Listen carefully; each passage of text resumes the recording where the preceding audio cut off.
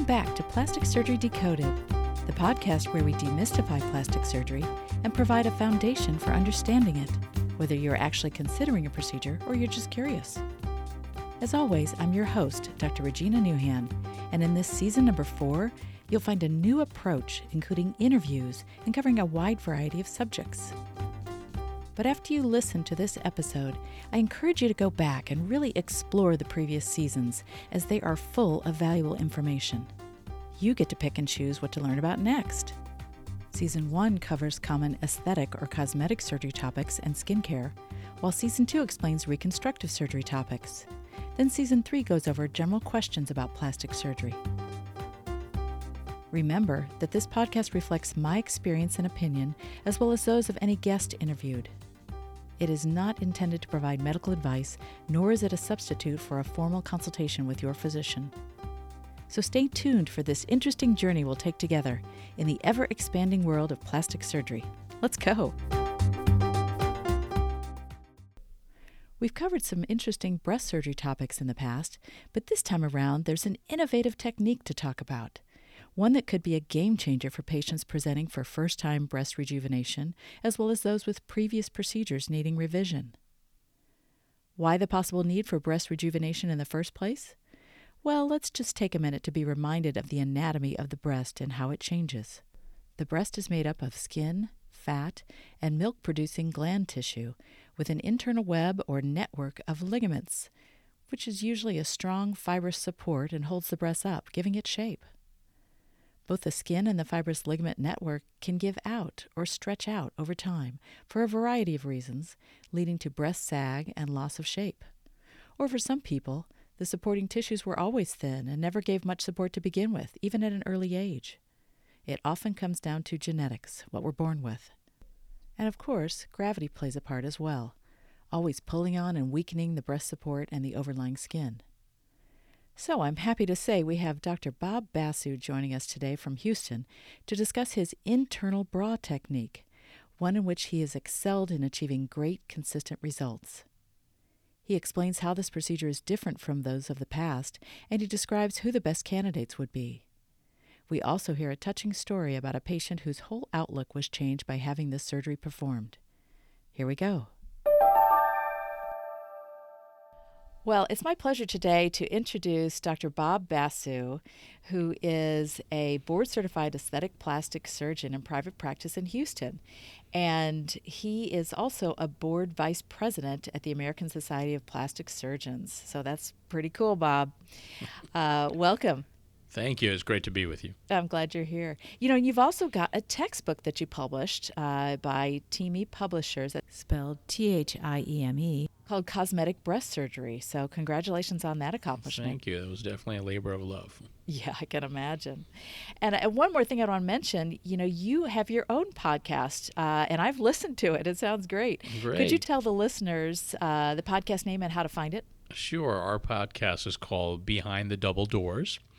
It's readily available on all the regular podcast services from Apple and Spotify, etc. Spotify, and yeah, all the other great. places that you can listen to podcasts. And we really delve into, just like the title says, behind the double doors. What goes on in the operating rooms, in plastic surgery, ambulatory surgery centers, and we try to dispel some of the myths that are out there about surgery and common questions and fears, and also try to share some patient experiences as well, too. Yeah, excellent. Well, I'm all about that. That's wonderful. Well, why don't you tell us how you became interested in plastic surgery? Well, I started out thinking I was going to become a cardiac surgeon. A little bit different. That's a little bit different, and started the journey through general surgery, which is a prerequisite training before you become a specialty or specialist. And then I fell in love in plastic surgery because, you know, one of the things why I went into surgery is because I really love the precision, the functionality of the surgeries. But the thing that drew me to aesthetic plastic surgery, and plastic surgery in general, is that in addition to doing a functionally accurate or effective procedure, you have to make things look good. And I love the aesthetic dimension. It was an added challenge. And the immediate gratification that your work shows right away. Absolutely. And so I think that's what really drew me to plastic surgery, is that whether you're doing a breast reconstruction or you're doing a cosmetic facelift, I mean, your work shows right away. And so that added challenge or dimension of the aesthetic outcome, in addition to the functionality and the precision that's required to do the procedure, that's what gravitated me to plastic surgery. Yeah, and I think that gives some great insight to people listening of what really draws people to plastic surgery and the kind of mental outlook you have to be a plastic surgeon. So, well, why don't you tell us about your practice in Houston? What type of patients or cases do you focus on primarily? Sure. Well, my practice is 100% aesthetic surgery of the face, breast, and body.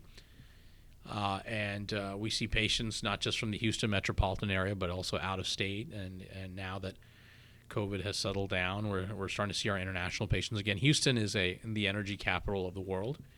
And so patients are used to traveling to Houston for work, for business. Yeah. So Quite we're the hub. also a healthcare hub, exactly. So we do see patients not just from the Houston metropolitan area, but from throughout the country. And I typically focus on aesthetics of the breast, but I mean, COVID has changed things. I think people are looking at themselves in Zoom, so my facial aesthetic practice has actually boomed. Yes. As people are being more aware of what they look like on FaceTime and Zoom, and we're all overdosing on teleconferencing. Right. And so people are more self-aware. So my practice focuses on the aesthetics of the face, breast, and body. Well, let's go over some helpful background information. Mm-hmm. And again, could you explain for the listeners what naturally happens to a woman's breast shape with age or after childbearing? Sure. So typically, our collagen, our elasticity, our tone to our tissue is not the same as we age. Mm-hmm. The tissue that we have, as everyone knows, whether you don't need to be in healthcare to understand this, but the tissue that we have when we're in our teens and our 20s is very, very different than the tissue that we have in our 50s, 60s, and 70s and moving on. So time changes things. And what accelerates change often are our life events, pregnancies, weight loss, or other medical conditions can absolutely have an impact on tissue quality. So tissue quality is a really important factor in terms of how our bodies change, and that includes the breasts. And of course, in layman's terms, gravity is gravity, right? And right. so time and life events can definitely take their toll on how women feel about how their breasts look. Yeah. And before we get into your actual procedure for combating this problem, what have been some of the shortcomings of other forms of treatment, other forms of breast rejuvenation? So a common concern for women who've had kids or weight loss, or they're just born with weak tissue, is they don't like where their breasts sit. And the common term is sagging, right? They're not happy with the sagging. Oftentimes, a lot of surgeons address that with volume, but volume, meaning an augmentation, does not lift the breast. We all know that. Mm-hmm. So oftentimes, surgeons will add a lift to their augmentation if there is indeed sagging. And a lift is essentially a skin tightening procedure. However, all surgeons, including you and I, can only use the tissue that the patient has, right? That's one of the limitations. Right. And so one of the questions I ask patients is, whenever we do an augmentation, we do an augmentation lift, or we're doing a lift by itself, what is it that's actually holding our breast up when we do these procedures? And the answer to that question is tissue quality. And it's really important to talk about this. I find that discussion about tissue quality is really under-discussed in plastic surgery. And that's one of the drivers for why I decided to write that textbook on cosmetic breast surgery. Is it's very important that we help educate our peers and our colleagues and have more discussions about tissue quality. So the other question is, what do we do for patients that have poor tissue quality? They have weakness in their tissue. They've either had multiple children or maybe just one child. Maybe they're a weight loss patient and they've lost that elasticity, meaning that tone to their tissue, and they want their breasts to sit higher, and they want to have more upper pole volume and cleavage. And we're not talking about going huge in size. We're just talking about where the breast sits, and they want to restore volume. And just to clarify, so someone who has good tissue quality has firmer breast tissue or maintains its shape a little bit more, and someone with poor tissue quality has looser, more stretchy or stretched out flesh tissue, if you will, that can't hold its shape or support. So right. So, and we see this a lot in patients who've undergone an augmentation and a lift, and they're initially happy, But then the weeks and months progress, and the breasts are kind of sagging back down again. They're fuller. Clearly, it looks better. With an implant. With an implant, exactly. Yeah. But they're settling back down again. And again, this goes back to tissue quality. Why is the breast having some recurrence of sagging? Is because we've added some weight to the breast, meaning an implant, and the tissue is just not strong enough to support that implant. So in these scenarios, the problem. Right, exactly. So, and this is not only talking about sagging where the breasts are going inferiorly, we're also talking about when the breasts fall to the side for a lot of women, right? So when they're lying flat, let's say they're at the beach and they're lying flat, but they're noticing the breast falling to the side. It's all about tissue support. It always comes back to tissue support. Why is it those women, some women have an augmentation or they have an augmentational lift, and this doesn't happen? It's because they're blessed with great tissue. So this is where the internal bra technique comes into play, and where again, in scenarios where there's weakness of tissue and we need to do something differently besides using the patient's tissue to give much more support. And that's something else is where I do the internal bra technique. Well, that's a great introduction to this technique we're talking about today. Why don't you explain what you mean by the internal bra technique to rejuvenate the breast? So for patients that have implants or want implants, or they already have implants and they want a revision, or they're thinking about getting implants and they're worried about recurrent sagging, the internal bra technique, it's very simple. The internal bra technique essentially recreates the result that a woman's favorite push-up bra, supportive bra, achieves for them. So if they like what they see when they have that supportive push-up bra, but they don't always have to wear that supportive push-up bra, then we need to do something else to provide that support. And the internal bra technique essentially takes the effect of the cup of that push-up bra and internalizes it in your tissue to support that implant. Wonderful. And how do you do that? So I use them. There are a lot of different materials that are out there to provide soft tissue support. Now, my preferred material, and I've tried the different materials out there. It's called Galaflex surgical mesh. Now, and I have no relationship with Galaflex or anything like that, but I've used a lot of it. I use the material multiple times on a weekly basis. You like the product. Yeah, it does a good job. I should have invested in it, but I didn't. But for disclosures, no financial relationship whatsoever. But Galaflex. So when I tell patients Galaflex surgical mesh, I have to immediately tell them, now, I know you've heard about mesh and all the bad stuff with mesh, with abdominal hernia surgery or OB-GYN surgery, but this is not that kind of foreign body mesh. This is actually made out of a suture material called P4HB. This suture material has been around for decades. And this suture material was cleverly weaved into a mesh. And hence we call it a surgical mesh, but it's a resorbable surgical mesh. Kind of like a netting. Right. So what that really means is that this goes away. The suture material slowly dissolves over time, 24 months. And what replaces it is our own natural type 3 collagen. And the studies have shown that years out, what replaces it is anywhere from 2 to 4 times stronger than a native tissue.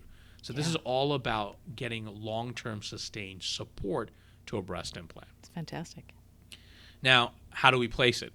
Well, I show patients, and I have them take their hands, and I tell them, imagine that the palms of your hands is the cup of your favorite push-up bra, and show me while you're standing in front of the mirror where you want your breast to sit.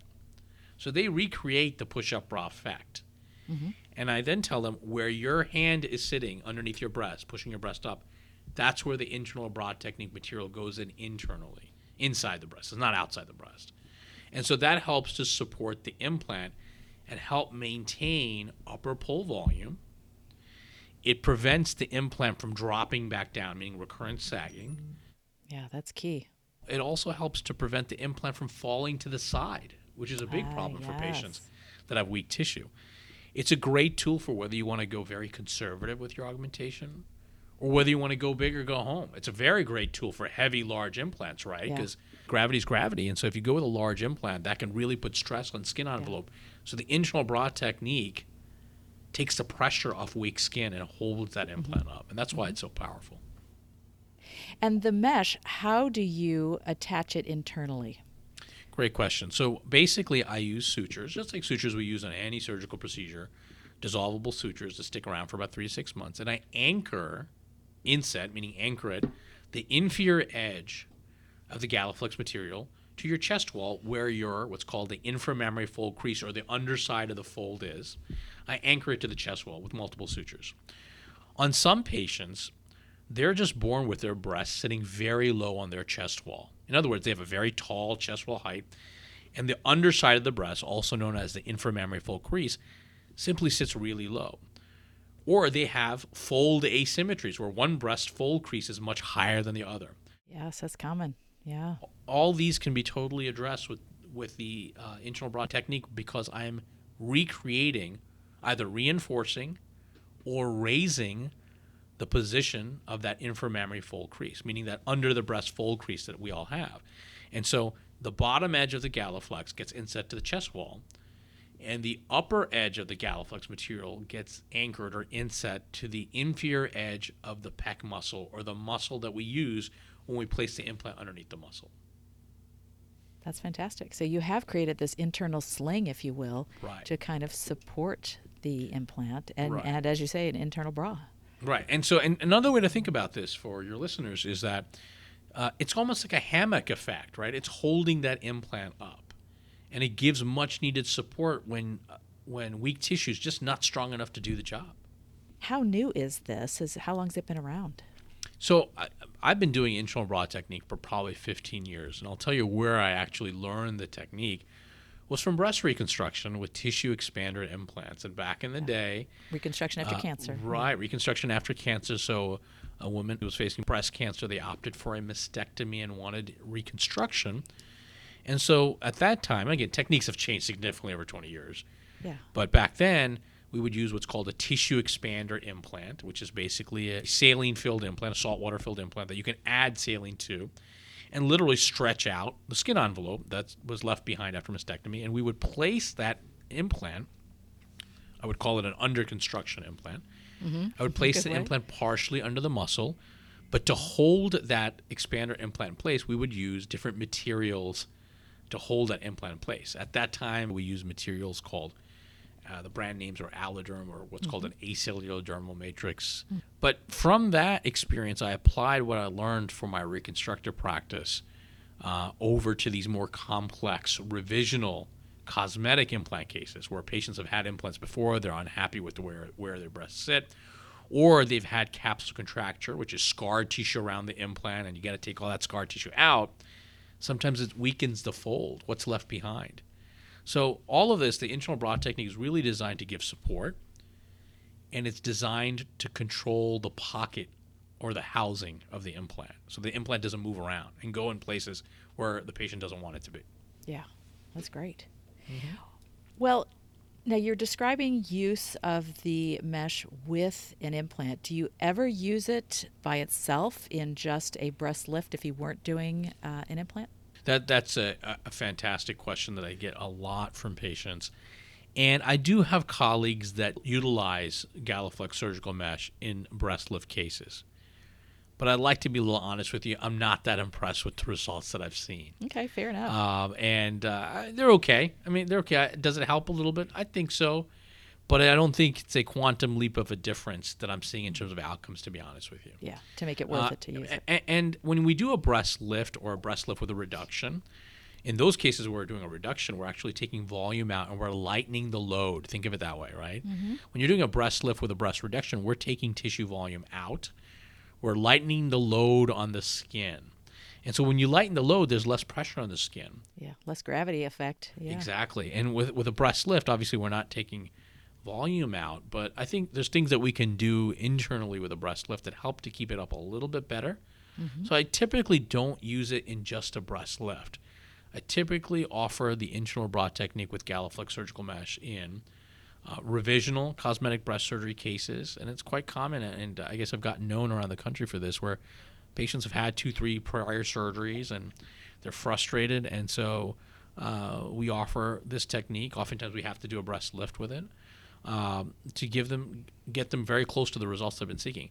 The other type of patient that we look at are for patients who work out a lot or lean out a lot. A lot of the people that are in the fitness industry, Yeah. competing, they lean down for competitions. When they lean down, they lose volume in their breasts, and that impacts their tissue quality. So the internal bra technique has become very popular for my patients who are bodybuilders or are competing in bikini competitions when they're leaning down, because when they're coming in for a primary or first-time breast augmentation, they want a little extra support. So the people that I offer internal bra technique are revisional implant cases or patients who are opting for an implant for the first time that just want a little bit more support, or patients who are coming in for an augmentation with a lift that want a little bit more support. I'm sure the listeners would like to know which type of case is more challenging, a primary case or a revision case. Oh, revision case for sure, yeah, because revision case for sure. Primary Scar cases, tissue and all sorts well, of it other depends. things in It's there. like sometimes patients don't remember what surgery they had, and sometimes you Good remember. point. I've seen patients that had their surgery 30 years ago. I would not expect them to remember what pocket the implant, what time. Sometimes they can't remember what kind of implant. I don't blame them. It's been 30, 35 years. So sometimes it's, remember that line from Forrest Gump, life is like a box of chocolates. So Oh. sometimes revision surgery is like opening up the box of chocolates and you don't know what you're going to That's get. exactly right. And the wonderful thing about the internal bra technique is that's okay, because it gives me a tool. It gives me the power to control whatever scenario that's presented to me. And I think that gives me a lot of confidence going into very complex revisional breast surgery. That's excellent. Well, let me also ask you, in using the mesh typically for your internal bra technique, are there any contraindications? And by that we mean any cases where you probably shouldn't use this material in someone's body? Great question. I believe there's a preservative that's utilized that has some tetracycline. So if someone did have a tetracycline antibiotic allergy, that may be a contraindication. That being said, we washed the material prior to placing it, so I'm not aware of any allergic reactions with this nationwide. So I think it's a very tolerable material, and it's a material that goes away. Yeah, it dissolves. But it doesn't dissolve too fast. There's some other materials that are out there that are lower cost that go away in 3 to 4 months, and that would keep me up at night, because if someone's investing their time, money, and energy to do this revisional procedure, I sleep better knowing that Galaflex sticks around for 2 years. There's more chance for the surrounding tissues to thicken and build up and provide that support you're talking about. Right, exactly. It just gives me more confidence. And I do have a decent amount of follow-up in the textbook that I wrote in the chapter. I have one of my early patients with Galaflex that I did many years ago. I have 18-month follow-up for her. But then she came back after COVID, probably about 4 or 5 years later. No, actually 5, 6 years later. She's happy with her breasts. And this was a severe case. She had large saline implants, had 2 attempted lifts, and just couldn't get her breasts up. And ultimately, she wanted a much smaller result. She wanted to downsize, but she wanted that higher, tighter look. Yeah. And she had undergone 2 other surgeries with 2 other very good surgeons. They tried to revise it with a lift, but it comes down to tissue quality. Yeah. And she sagged right back down. And in my chapter, I show a before-after picture of one side done, one side not done. And with the Galaflex, I've been able to raise her breast up on her chest wall by about 3 inches. Oh, it's amazing. And the wonderful thing is I have the follow-up, 18-month follow-up, that it's staying in position. And then fast forward to recently, post-COVID, she's gained some weight on her tummy, so we're going to do some liposuction, who didn't gain weight after COVID, right? Right, exactly. So we're going to do some liposuction in her tummy, but her breasts look fabulous. It's got to be a thrill. And now that's a good, 5-6 year follow-up, and it's sustaining, and she's super happy with her breast, no complaints whatsoever. And I'm thankful that I had these tools to help her. Yeah. Well, and that touches on whether or not people should expect to need some sort of revision later in life. We often tell patients with implants they need revisions, but what about just in terms of shape and position of the breast? Absolutely. This is not, it does help to give support, but I tell patients, look, this is particularly in the revisional cases, this is complex stuff. And I do a lot of it on a regular basis, and I do some very complex revisional surgery. And even in my hands, I tell patients, oftentimes in cases, I'm juggling volume symmetry, the skin envelope, the nipple position, correcting lateral malposition, correcting inferior malposition. That's a lot of variables that we're juggling. Absolutely. And I tell my patients, I may need a second shot to fine-tune your result. Now, odds are overwhelmingly high. They're not going to need a revisional surgery. When I say overwhelmingly high, 90, 98%. Nice. But I prepare patients that I might need to revise some of your scars or Maybe I have to tweak something because this is complex revisional surgery, and oftentimes I'm managing 4, 5, 6, 7 different variables in one surgery and trying to correct them all. Yeah. And so, we understand some of the limitations of some of these complex revisional surgeries. So I do prepare them that they might need a tweaking procedure. And the good news, it's really, really rare that I need to do a tweaking procedure. Now, long term, everyone's bodies are going to continue to change. The one thing I've noticed, and like I said, I've been doing internal broad techniques for 15 plus years now. Not always with Galaflex. I used some other materials when Galaflex wasn't readily available. But our bodies will continue to change. And so one of the things that I've learned is that internal broad techniques, particularly with Galaflex, are really powerful of holding up the implants. But they're not as great at holding up your skin quality. Yes. Good point. Remember, the Galaflex material is kind of a little hammock for your breast implant. So it holds it in place. So the implant's happy. But if you really have weak tissue, let's say you're a massive weight loss patient, or you're just born with really bad tissue, or having multiple kids really took their toll on your breast tissue, you have a lot of stretch marks. Some people have really bad tissue. You may notice over the next 5, 10, 15 years that the skin kind of draping off the implant. It's called a mild waterfall effect, where the skin is kind of waterfalling off where the implant Galaflex has been sitting, in which case you may need a revision lift. Now, how do we predict that? We can't. If I could predict that, I'd be looking at a crystal ball. I could tell the future, right? I can't. Right.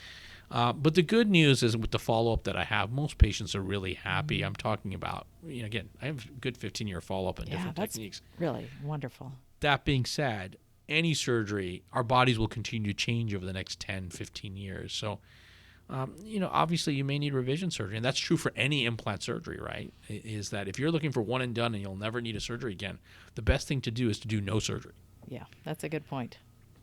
Well, what can patients expect after surgery? What's the downtime like, and are there any absolute do's and don'ts you tell people? The recovery is actually very similar to a revisional augmentation with a lift. So I typically tell patients you might have a little bit of soreness for a few days. I'm saying 3 to 5 days. You should be able to go back to desk job at the office within about a week. Just no heavy lifting, strenuous activity, working out between 4 to 6 weeks, depending on what I'm doing in the surgery. Obviously, much easier recovery on a primary, meaning first-time augmentation or augmentation lift. Revisional surgery, depending on what we encounter and the complexity of the surgery, but typically 4 to 6 weeks until you can get back to the gym and activity is tolerated. Mm-hmm. That's nice. And then are there any potential complications that are specific to this procedure? Now, all surgeries have potential complications, but, patients may wonder if they're going to have inflammatory problems or reactions to the material, or whether they'll be able to feel the mesh. Yeah, great question. So the good news is that it's a fairly safe procedure. You use Galaflex. Mm-hmm. Galaflex is dissolvable. It dissolves away. So the risk profile, because you're right, every surgery has risks, and we do everything humanly possible to minimize those risks. But the risks of using the internal broad technique with Galaflex are no different than your augmentation with lift or revision augmentation with lift. Now, the only additional things I tell patients are, particularly in patients that have super thin tissue. And for your listeners, you know who you are, right? There's some patients out there that have, parchment thin breast tissue. It is what it is. Then I prepare a patient. You may be able to feel the Galaflex in certain spots. Now, I try to lay the Galaflex out so it's smooth, but you can sometimes feel maybe where the sutures went in and the chest wall to anchor it. It might be palpable, particularly in patients with thin tissue. If you have thicker tissue, that's rarely an issue. I have not seen any cases of extrusion. Extrusion means if a foreign material, like an implant or Galaflex, busts through the skin, basically, right? Work its way out. Fortunately, I have not seen any problems with that at all.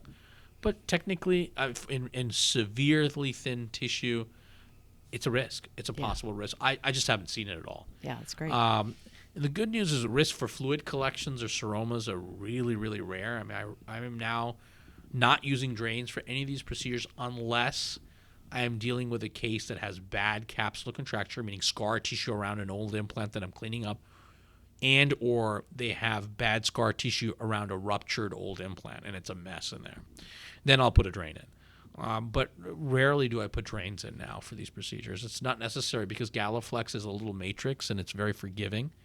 And I just don't see the fluid collections that you could potentially see with other materials such as acellular matrix products or Alloderm or Stratus. I just don't see it. So Gallifix is very forgiving.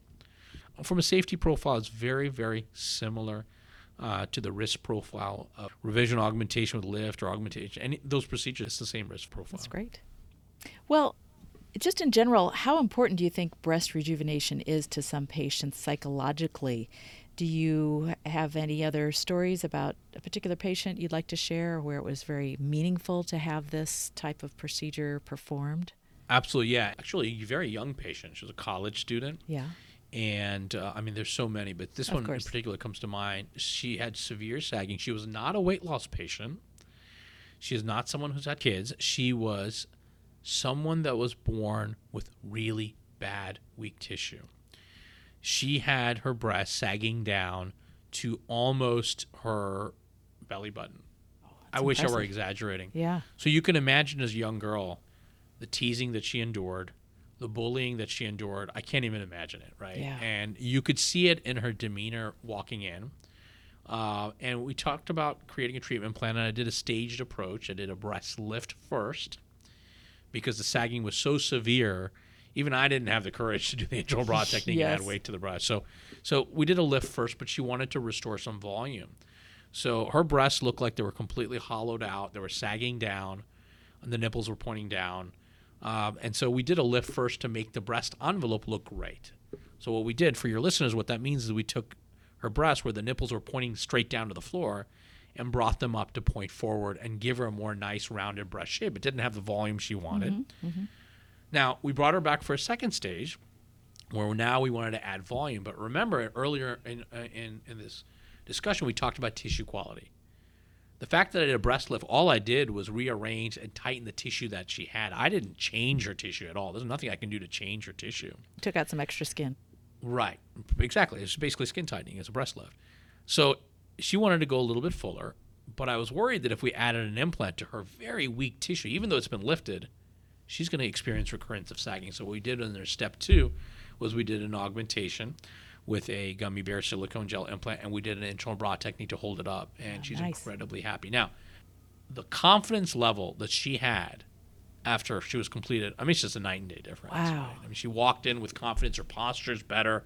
She's glowing because it was all about confidence. And I think that has to do with not just the internal bra technique, but so much of what we do in plastic surgery is giving people their confidence back. Yeah. And I think that it's just a positive cycle of how they feel about themselves, their outlook in life, and Absolutely. and so I think it's just we see this in a lot of our patients, whether they be this young patients or moms that feel frustrated after having multiple children, and they've just lost their confidence. And I think doing things to make them feel better and more confident affects their lives. And it's all about quality of life, right? Oh, that's a fantastic story. Thank you for sharing that with us. Sure. I'm just curious, as we're finishing up here, do you envision any future modifications or improvements of the internal bra technique, or anything you would like to see, but maybe we don't even have the technology for yet? I would love to see, hopefully in my professional lifetime, where we have the technology where we can inject large volumes of fat or a scaffolding where we can augment the breast without using an implant. Yes. Not that implants are bad, Right. but they are medical devices, and no medical device lasts forever. And so it would be nice to have the technology, whether you talk about from the field of regenerative medicine or, there's a lot of science going on that's cutting edge, but I don't think we're there yet. I think we're probably, we do fat transfer for the breast, and you can do fat transfer for breast augmentation, but generally for small volume augmentations. But for someone that wants a much bolder, larger enlargement or enhancement, that requires 2, 3, sometimes 4 sessions, and that can get quite costly the number of times. And then who wants to go back to surgery 3, 4 times? Yeah, a lot of healing. A lot of healing, a lot of recovery, and a lot of cost, whereas an augmentation takes us 45 minutes to an hour to do. It's in and out surgery. Recovery is fairly quick. So I'd love to see that evolve. I don't know if we'll see that in our lifetime, but it may. Who knows, right? It's a great thought. Well, I tell you, Bob Basso, you've been just a great resource for the listeners today. You've really given them something to think about and explained not only the mechanical components of this procedure, but the potential psychological impact too, which I think is wonderful. Do you have any lasting thoughts you'd like to leave the listeners with about our subject today? No, I think I would say that if you are considering a cosmetic procedure, I always tell all my friends, make sure whoever you go to, make sure they're board certified in plastic surgery. There's so many people that want to be plastic surgeons, and there's too many YouTube and weekend courses out there. I think people need to remember that plastic surgery is real surgery. Yeah.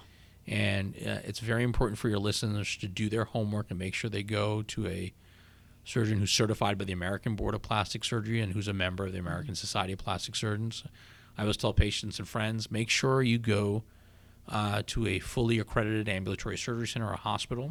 Good point. I also go further and say, ask who's doing your anesthesia. Ah. I'm proud to say that in all my cases, I have a board-certified MD anesthesiologist who's got 23 years of experience under her belt. She's been with me for 14 years and counting.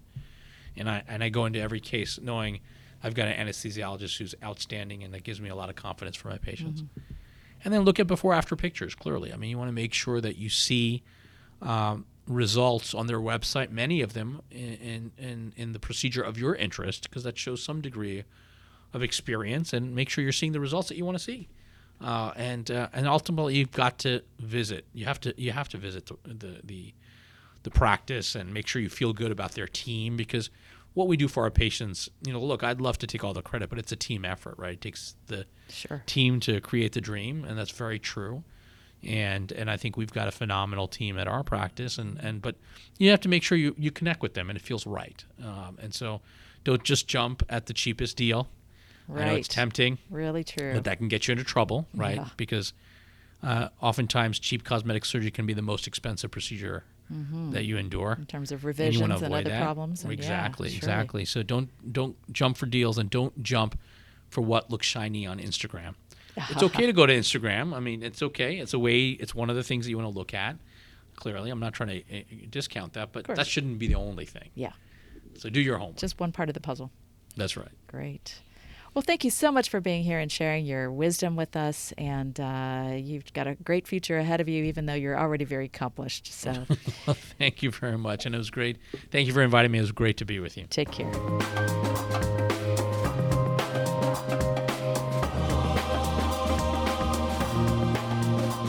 Well, that's our show for today. Hope you enjoyed it and learned something too. Don't forget to subscribe, rate, and review. Please share this podcast with someone else who might be interested. And while you're at it, check out the podcast website for related topics to explore.